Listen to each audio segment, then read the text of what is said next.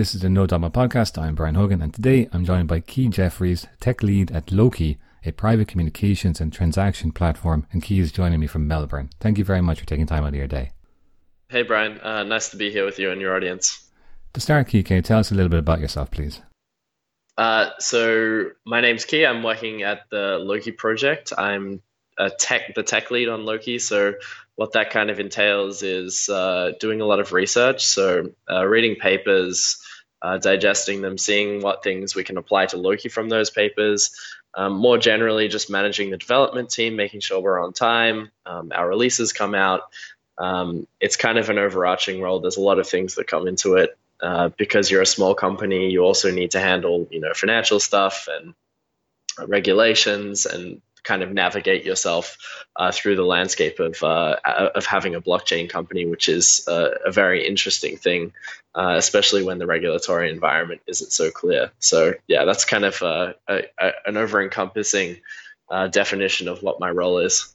And you are a programmer by education or by trade?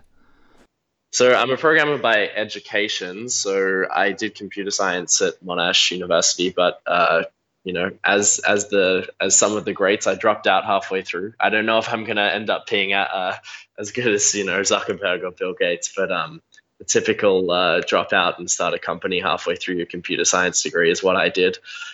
So my programming is okay, but not nearly as good as some of the developers that we have on our team. How big a team do you have? So in terms of developers, we're probably coming up to 10 full-time developers. And then the other parts of the team, like, finance and legal and all of that side, that's probably getting up to 7 or 8 people. So I think we'll be pushing over 20 people soon at Loki. Not a small company anymore. So let's maybe wind back and tell me what Loki is. So Loki, in its most simplest form, is a way to communicate on the internet privately. So we saw a problem with the internet and the current infrastructure is that it has a lot of centralization. And those central points tend to be points where you're getting monitored a lot. So we wanted to break this down and build what's called an overlay network, which is essentially a network on top of a network. So Loki at its core is a network of nodes on top of the internet, which allows you to communicate through these kind of encrypted tunnels. It's very similar to Tor, if your viewers have ever heard of it, or if you've heard of it, except it offers some significant advantages over Tor in the way that it actually routes data. But at its core, the most simplest thing is that Loki allows people to communicate over the internet privately, and we have some applications as well that allow you to message people and send money privately as well. So it's primarily communications and financial transactions. Well, it's interesting because we actually started more as a transactional platform. So the idea was that you could send money to people privately. And then we had this idea of, okay, we could introduce an overlay network into this and we could actually have this whole layer of private communications as well. And that's kind of what we've steered ourselves more and more towards, is that this idea of being able to communicate over the internet privately, that's become maybe a more major aspect than just the currency part of it, which is how we initially started. When you say communication, though, we have things like WhatsApp, Telegram, Signal, and probably a few others I don't know about. Are you offering something significantly different? Those are all messenger services. The problem with those messenger services is they all rely on a centralized server infrastructure. So Signal runs its own servers and WhatsApp runs its own servers. So Loki is fundamentally different from this. When you want to send a message on what we call Loki Messenger, which is an application that runs on top of this overlay network that we've built, you never actually store your message on a single centralized server. Instead, you choose a random node out of the overlay network that we've built, and you store temporarily on that server a copy of your message. So when your participant who's not online comes online, they can retrieve it from that server. So by distributing out all of the messages across, thousands of servers instead of a single server owned by a corporation, you actually get some very desirable security properties. And not just security properties as well. You've also got to think about the legislations that you're traversing as well, because not all service nodes are run in, say, Australia or the United States or Germany. Some of them are run in really weird jurisdictions where they might not be cooperating with particular governments if they were to send them a information request. So it's a very different architecture from those centralized applications that you mentioned. There is a place for both of them, absolutely.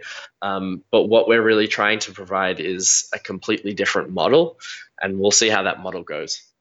I remember at some point, quite a long time back, Skype was a peer-to-peer type network, and then I think it became more centralized. Is there a difference between the Skype peer-to-peer back then and what you're offering? Yeah, so peer-to-peer is it's a very beautiful technology, and what we've seen peer-to-peer do is change a whole portion of the internet. It hasn't changed everything because the majority of the internet is still this kind of client server architecture, right? But it has changed things like file sharing. For example, BitTorrent is a huge leap forward in terms of peer-to-peer file sharing.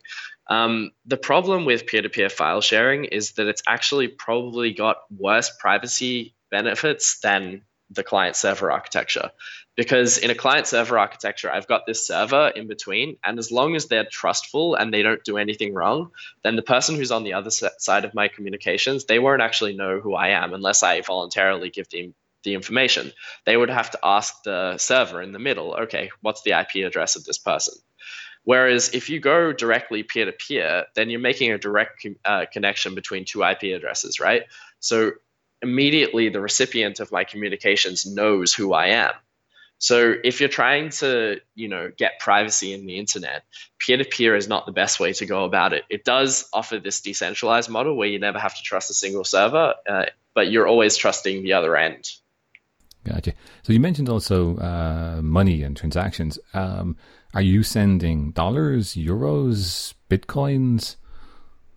Yeah, so the Loki cryptocurrency is based off the Monero source code. So for those who aren't very familiar with cryptocurrencies, they're a different way to send money, entirely decentralized. So you never have to trust on a central bank, for example, that guarantees your money is going to be worth a certain value. The value is just based on what the market believes the value is. So like Bitcoin, Loki is a virtual currency, and it's completely decentralized, and it's run through by thousands of computers, and there's miners there as well. So that's kind of how we get around that. But Monero has some particular properties of privacy that are very different from Bitcoin as well. Bitcoin, when you send a Bitcoin to someone else, you're sending directly to their public address. And the whole transaction is public for everyone to see, rather. Monero and Loki have this model where even though everything is public on the blockchain, we use types of encryption to obfuscate the links between sender and receiver.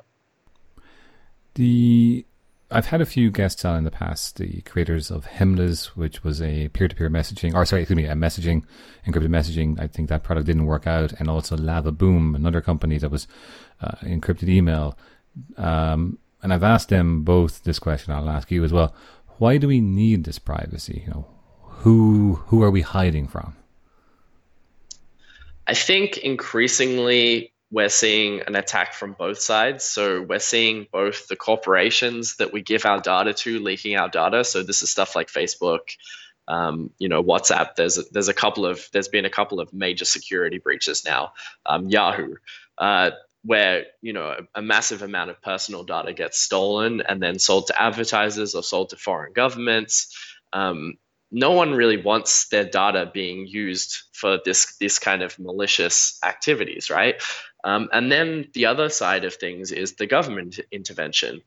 We know that in lots of countries, although I live in Australia, Australia is not the worst country for privacy. We don't have a totally dictatorial government, right? Which is cracking down and just killing people left, right, and center.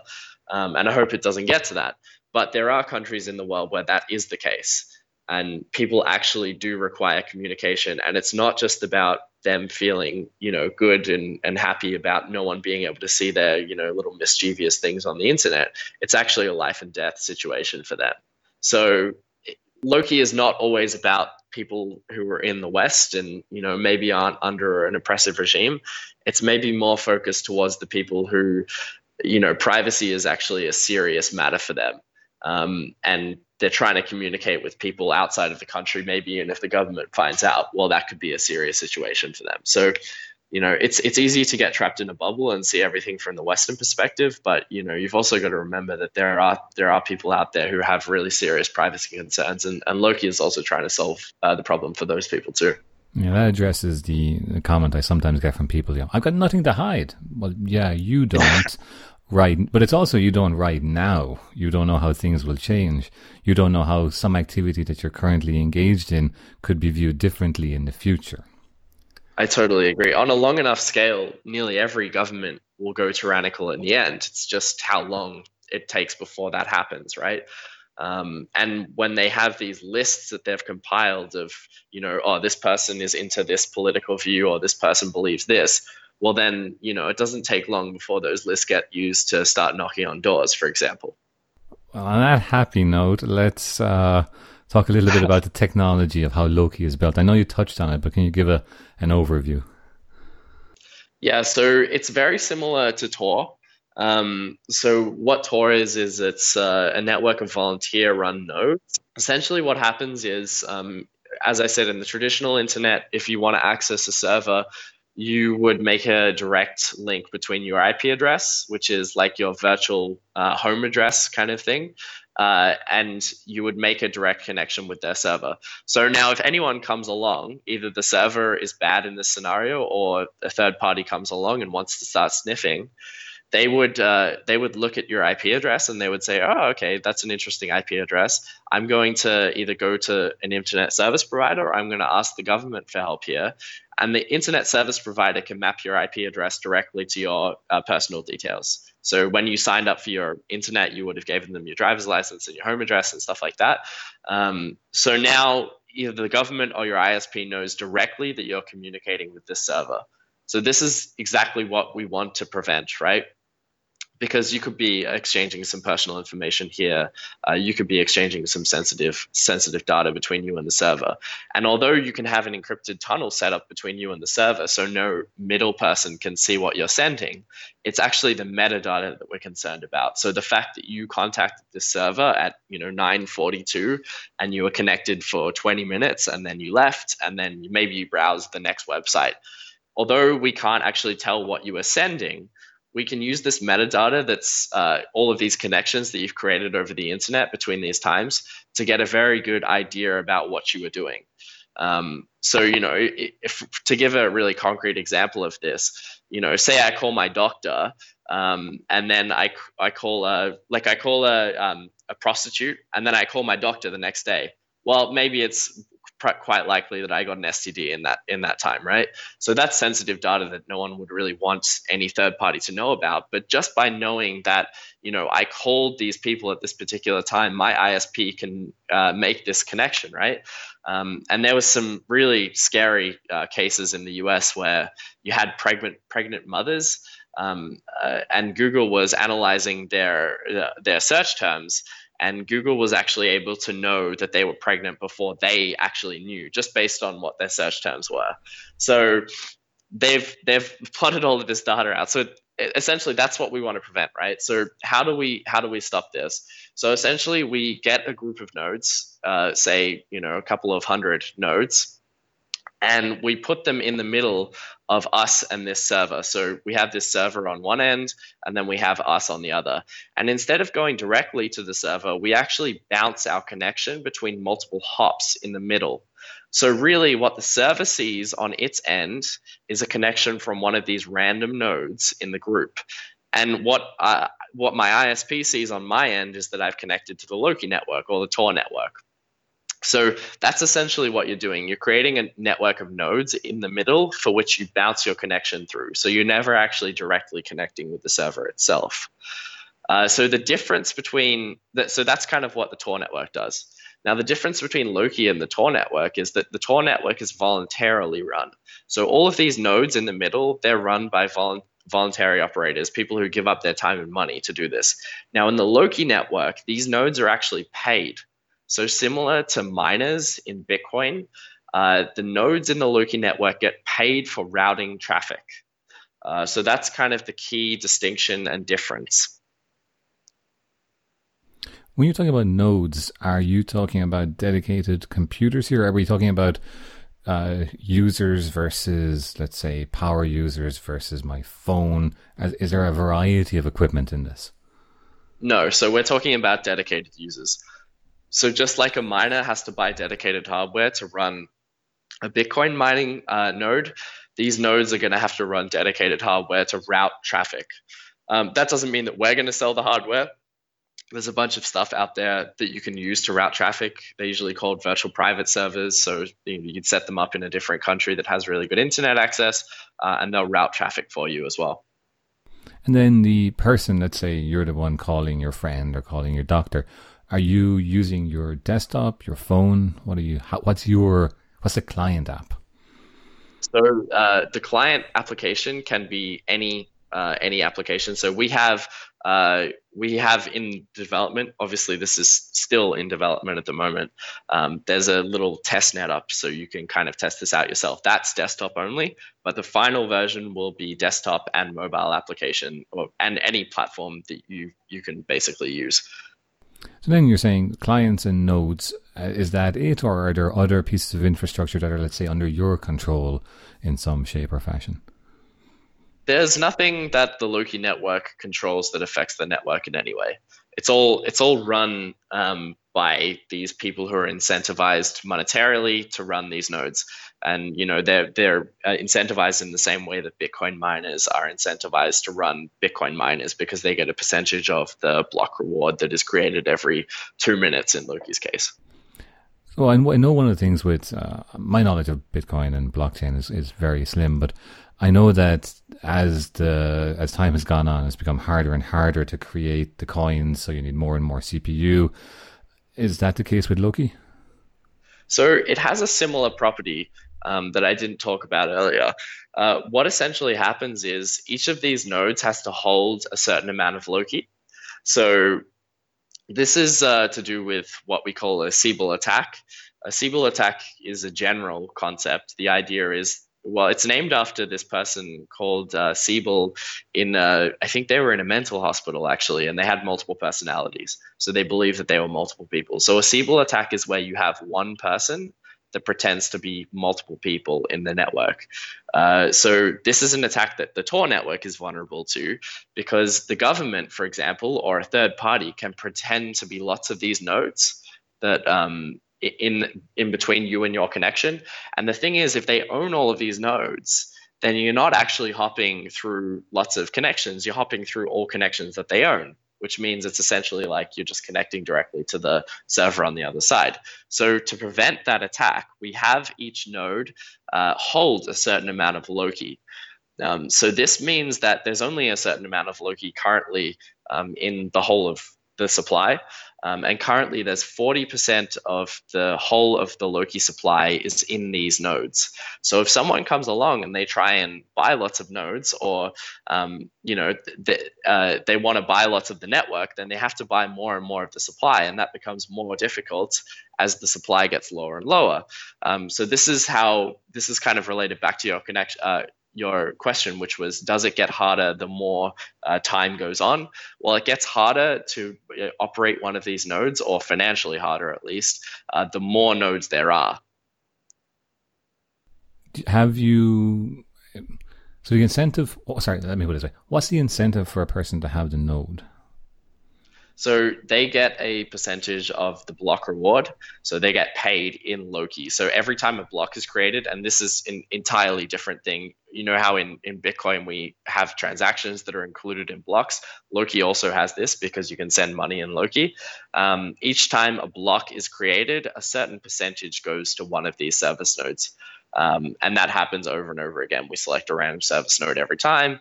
And it gets a little bit of a financial reward. So they are getting paid in Loki to operate this routing service, because obviously routing data across the internet isn't free. And then once I've got my Loki, can I buy something with it or can I convert it into another currency? Yeah, so Loki is tradable on a number of exchanges. So you could sell it for Bitcoin and then sell that Bitcoin into US dollars. There's also, we're starting to integrate some VPS providers as well. So if you run a node, then you can pay for your node in Loki itself. So we're trying to build kind of an ecosystem where you can actually use Loki to pay for things, or you always have the option of converting it back into fiat currency if that's how you want to do things. I remember reading something about the Tor network in the past that the people who were volunteering became known egress points. So then government started watching those computers. So you were fine all the way till you got to the last hop, and then that last hop was being watched. And it wasn't necessarily that they know who you were, but they would know what was being looked at. Have you got any weakness like that? So this is a problem with guard nodes in particular. So a guard node is the first hop that you access when you go into the overlay network. So although they can watch the first hop, they can't actually, well, if the guard node is relaying enough traffic in Tor and Loki, they shouldn't be able to know the connection between the guard node and the person. They can know that you are connecting to the Tor network or the Loki network itself. But unless they're monitoring the whole internet, which they are to a certain extent, as long as there's enough traffic going through all of these nodes, it will be very, very difficult for them to tell, oh, okay, this guard node is communicating with this next node in the route. That has to be keys traffic. Because this guard node is communicating with thousands of other nodes in the network, it's very hard for them to specifically say, okay, this guard node is communicating with this node, and then this node is communicating with this node, and that node is communicating with the server. And we know all of those are keys, actual communications. That's very tricky. What state is your network in now? Have you got enough nodes to provide secure communication and the like? So right now we only have 340 nodes last time I checked. Loki actually has an interesting property where the staking requirement gets lower over time, so the node count should increase over time as well. We planned it like this because we knew that we weren't going to release the mixnet part of it or the overlay network part of it immediately. We knew that we would have some time to develop a larger node network. So hopefully when we launch fully LokiNet, maybe it'll be sometime next year, maybe mid next year, we will be having a lot larger of a node network. So obviously the more nodes you have in this network, the safer it is, because the less fault tolerant, or the more fault tolerant the network is if you have 1,000 nodes compared to 300. There's no real point at which anyone knows a network becomes like decentralized or not. Maybe we're already decentralized at 350 nodes. I guess some people would say that we are, some people would say we're not. That's an interesting question to throw up in the air. But hopefully by mid next year, we'll be pushing, 600-700 nodes, maybe even 1,000, depending on how things go. And then clients, how many users would you say you have? Users right now would be very minimal. There's not that many users using the Mixnet right now because it's not fully integrated into the service nodes, which are actually these nodes that run in the middle. We're still at a quite early stage. So we have a lot of the design ready and we have like a kind of small toy testing network, but we're really working on stability on that toy network right now. And then we'll really deploy it to the larger side of things. Is your source code open and available to be looked at? Yeah, so everything Loki writes is open source. So we have a GitHub page that you can check out. Just type in Loki Network GitHub and you'll be able to view the source about all of our code. It's all either MIT or GPL 3+. So if you want to copy it and use it in your own projects, you're more than welcome to. Just with the GPL 3 stuff, you can't use it in a closed source project if you want to do that. So yeah, we always, with any cryptocurrency platform or overlay network, you always want to have the code open source, because if it's closed source, users don't actually know what they're running. They don't actually know if it's giving them any anonymity. They need to be able to audit the code themselves. So, given that you rely on nodes run by random individuals, how can you know they haven't, let's say, messed with the code in some way? they can definitely mess with the code. The thing is, we have designed it in such a way that the incentives should align economically, at least, for the most profitable thing to do is actually to honestly route data. So they can mess with their code and not route data, but that means that the rest of the nodes in the network, they kind of self-police each other. So if someone's not routing any data, then they'll be kicked off the network and they won't receive a reward for what they're doing. And their Loki, the Loki I told you about before that they lock, that actually gets locked for a certain period of time for which they aren't earning rewards on. So there's actually a punishment for bad behavior. So that's the best way we have to enforce code. We can't actually, prevent people from modifying the inputs and outputs. We just want to make the economics work in such a way that it's economically decentralized to modify your software. There's something, again, this is going back to my ignorance in blockchain. What if at some point there's some unknown security weakness that's discovered in blockchain and all of a sudden the whole transaction history of, let's say, the Bitcoin blockchain is readable? Would you also be susceptible because you're using a blockchain?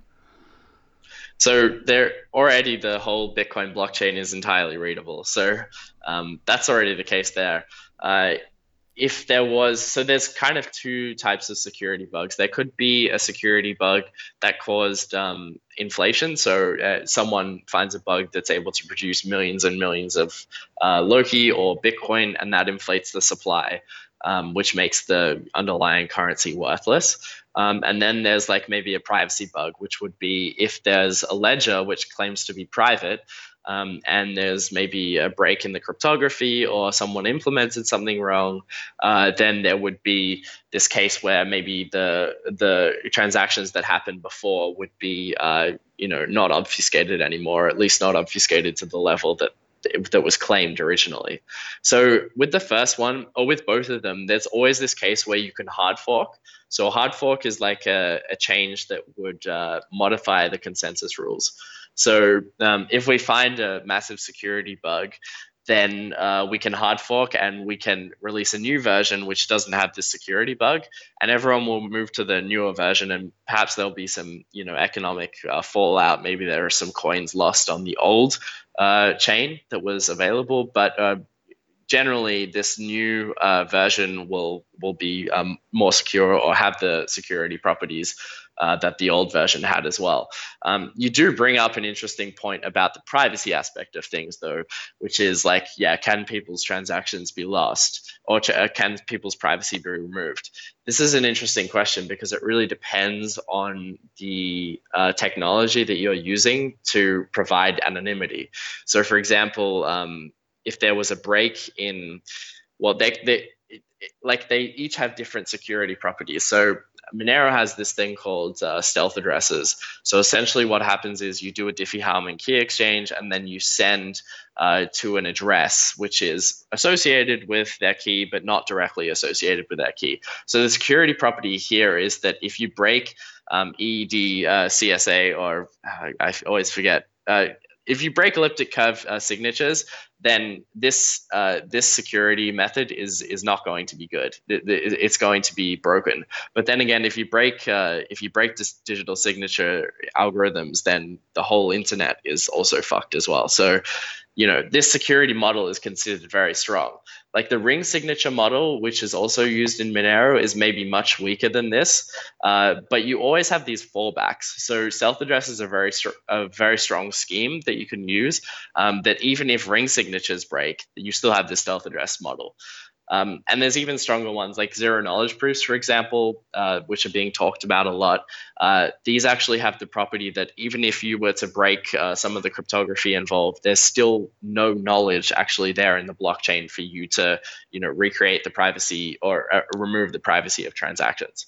So the question is difficult to answer. It really depends on what security features you're using. Some of them have very strong properties, like stealth addresses, for example. Some of them have weaker ones, but you can always have these fallbacks in place. I presume, as you said, your plan is to get to having a phone application for people, but the likes of the releases from Snowden and others have shown that a lot of the phones have backdoors or are very easily hackable. So what's the benefit of having a Loki, or even in the case of a Signal, a Telegram, a WhatsApp, if the device that it's running on has easily broken security? Yeah, I mean, you always have to operate in a world of not knowing what hardware people are operating on. There have been some advances in kind of trusted security modules in phones now that maybe have better security properties than the phone themselves and are isolated from the phone's operating system. Loki isn't trying to solve the hardware issue itself. It's a very difficult issue, and we'll leave that up to other people. You do raise a good point, though, and I don't really know what the solution is. There's always going to be software running on top of hardware, and there's always going to be hardware manufacturers who are cooperating with governments or private corporations that will insert this kind of stuff. You just have to write the best software possible and try not to rely on the hardware too much. But yeah, that's always a thing. Like people have to trust their own hardware, otherwise they're kind of screwed from day one with any of these software applications. It is getting tougher because we had the huge supply chain injection story broken by Bloomberg a few months ago. Where that's going to go is hard to say. Yeah. How do you support development within Loki? I mean, financially. So like you've got obviously developers, an office, and whatever else you need. Yeah, so Loki actually did what's called a pre-mine. So we took 15% of the supply before the currency was released, and we pre-mined that, and we sold a portion of it to private investors. So from that, we raised about $12 million Australian dollars. And from that, we've probably got nearly 2 to 3 years of runway to go, which is a lot of time in the blockchain world. The Loki Foundation also takes a percentage of the Loki block reward, which is 5%. So when eventually that money from the private sale runs out, we'll be able to hopefully operate off a percentage of the block reward. There's a lot of elements in the Loki governance system as well. So service nodes themselves, this network of nodes that are in the middle that I told you about before, they can actually vote on proposals. They get a portion of the block reward to distribute amongst themselves to projects that they see fit. So it's not just the foundation, which is a board of members who decide the direction of the Loki project. There's also the service nodes who get a say in where the project goes as well. So we've got a lot of developments coming up with the foundation. And the Loki service nodes themselves. So we hope to be like a lot more clear and transparent about this. If you want to know more about the foundation, you can visit Loki.foundation. You can check out who's on the board and how those members get elected and what our status is and all of that kind of stuff. So I'm going to turn away a little bit from the technical side of things. I'm sure it'll come back in, but there are problems with, let's say, hidden transactions, hidden messages, or at least there are perceived problems, because you would obviously have the issue of money laundering, black market sales, payment for illicit products and the like. How do you address those? It's an interesting question, and I think you'll find from the most cursory analysis of most anonymous cash systems, the easiest one to find is probably the US dollar, for example. You'll find that the majority of the use for these, if we're going to go from a completely utilitarian philosophical view, a majority of the use of these anonymous systems is for particularly benign reasons. So it's not for money laundering or some secret, gambling ring. It's just for people paying for their groceries, for example. So I don't think it's fair to say we're going to marginalize this group of 5% of people or 2% of people that use this this anonymity for bad things. I think it's better in a utilitarian way to actually look at the majority of users who are just using the system for the most benign of everyday transactions. And you see this even with the Tor network. People have this idea that the Tor network is used for all of these, nasty things. They're trading drugs on there and all of this stuff. And when you even look at the Tor network for, a couple of seconds, you'll see that actually 98% of the traffic is going to the regular internet. They're not even on this dark web layer or anything. They're just visiting normal websites like Facebook, Google, YouTube. So, there is a legitimate question for, having anonymity systems, but I think it really pales in comparison when you actually look at the statistics around who's using this. But then the argument could easily be made that there are more open systems like the international banking system for making those transfers, PayPal, Venmo, where you're probably not going to be accused of any of the things the likes of these applications get accused of. Right, but you've still got to understand that, the international banking system also gets used for a massive amount of money laundering, terrorist funding, all of this kind of stuff. So they run bank accounts for essentially drug dealers. No one really bats an eye, and they get a big fine and everything. But the thing is, like, these companies, or well, not even companies, they're usually non-for-profits, like Tor. They don't really have big PR funds to kind of stop people from abusing their name. But when Tor gets used by some drug dealer, then it's everyone piles on essentially. So it's hard to see because we see everything through the media's eyes, and we're always hearing about, the Tor, it's used for darknet. But you have to look at the statistics in this case.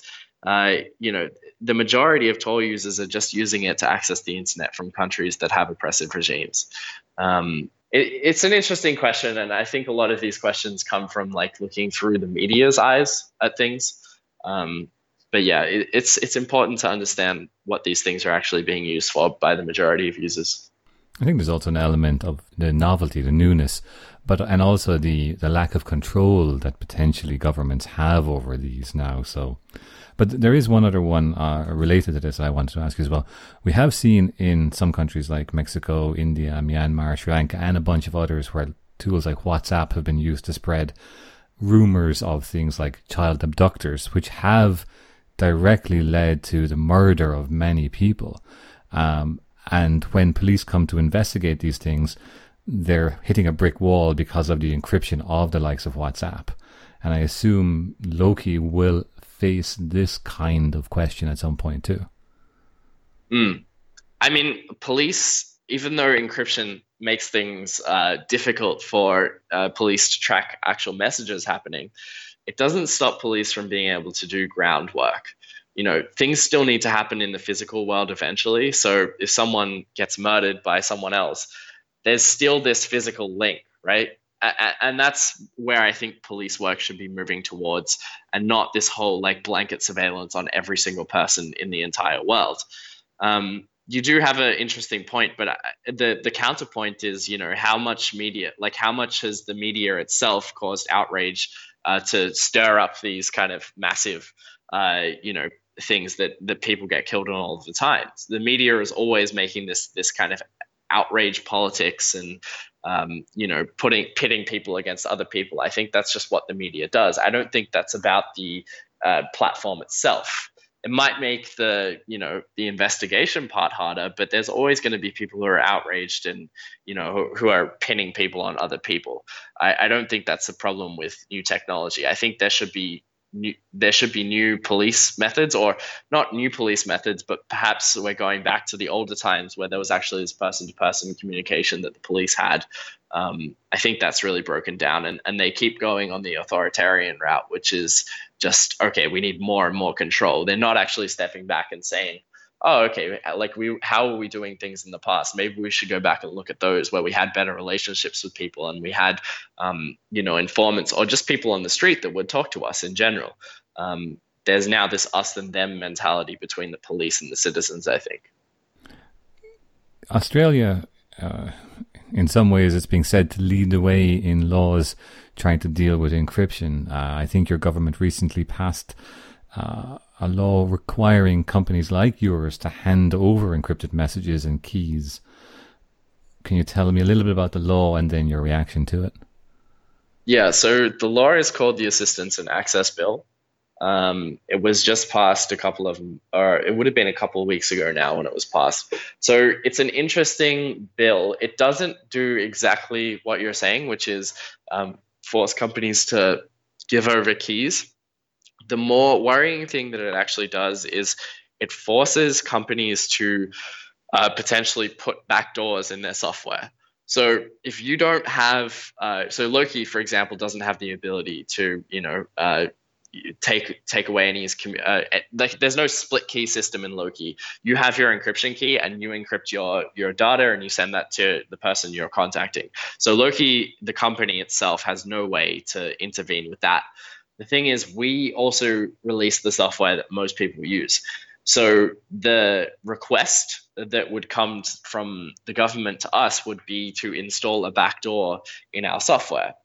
Now, this is very serious for companies that have a closed source, distribution method, because you can place a backdoor in and no one will know about it. They'll just download your software and they'll run it, believing that it's going to be safe. Whereas Loki has to publish all of its code open source before it gets published. So there's a big area in which you can actually catch a weakness in there. Now, that might not seem the safest protection, and we don't think that that's actually the part that they're going to use against Loki or that they could use against an Australian company. We think it much more likely that what they would actually do is they would ask us to develop an alternative client implementation, and then they would distribute that to a specific person. So then we would not actually need to upload our code to GitHub, and everyone can see our code is normal on GitHub and everything's okay, because it is. But the thing is, they would actually man in the middle someone and give them an alternative program to actually run. So although they'd think, oh, I'm running the open source code from GitHub, they'd actually be running a modified client version. Now, there's a lot of technical protections that you can do against this. So one is reproducible builds. So when I have software on GitHub and I build it, it's going to give me an output, which is like a hash. Right now, everyone gets a different hash when they build the source code. So we want to make it so that you always know that what you are running on your end is the code that's on GitHub. So that's one way to do it, through reproducible builds. And then there's also this idea of like signing binaries as well. So if we have a hash produced at the end when someone builds software, they can be sure that hash was actually released by the Loki Foundation or the Loki developers themselves. So we think we have a pretty good way to mitigate this. We think we're a lot more protected against this type of surveillance than some closed source applications. But it's still quite unclear how this legislation actually applies. They have this term which is called a systemic weakness that you're not able to introduce or not allowed to introduce from the bill. It's unclear really what a systemic weakness is. It seems like it would be a weakness that exposes all of the users as a collective. So it seems to prevent stuff like blanket surveillance, and it seems to be more tuned towards targeted surveillance. So if they wanted to actually target a specific user. But as I said, like there's protections that we can put in place so that user, even if they were targeted, they could know that they're not running official software, because it wouldn't produce the same hashes that we uploaded to GitHub itself.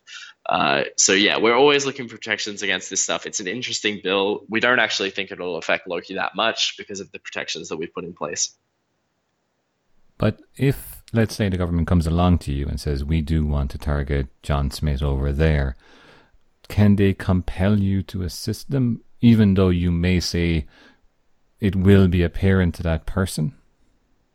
Yes. Yeah, absolutely. But then, can they not come along and say to you, make it so it's not apparent to that person also, even though you might say, we don't know how? If they could suggest a way, are you obliged to now go along with their suggestion? We are obliged to do kind of whatever they ask in that scenario, but we can't introduce a systemic weakness.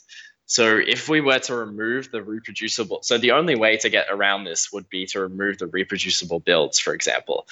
So the person on the other end wouldn't be able to know that the binaries that they're running are different from the ones on GitHub.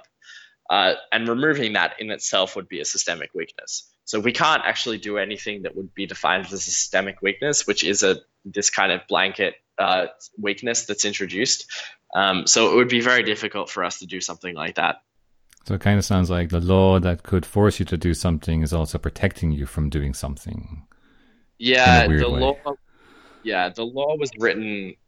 It's a very haphazard law. It doesn't really do what I think they think it does, or they think I think they want it to do. I think what this is going to be is it's going to be like something that they introduce and then they broaden the scope of gradually. But by the time that they broaden the scope, I hope that the Loki team, as it is currently, is a centralized team that works on the Loki source code. I hope that we're no longer around, and I don't think we will be around long enough for them to be able to broaden the scope infinitely to encompass the Loki team and say, okay, you have to develop this software thing. The reality is, because the code is open source, the government can just come along and develop that client implementation by themselves. They don't need our help whatsoever, right? They can just, develop a client implementation and target that specific user and man in the middle of them. They can already do that. That's why we're introducing these changes to reproducible builds, so we have this protection in between. In the interest of sort of, let's say, a fairness, in the past, the two gentlemen I had on from the previous encryption companies, I did put the question to them, if facing law, court order, being compelled, do you see yourself refusing or complying or going to jail or not? That's hard to say without knowing what they're asking for. No, that's absolutely fine. Any final notes before we wrap up for the day, Key? Thanks so much for having me, Brian.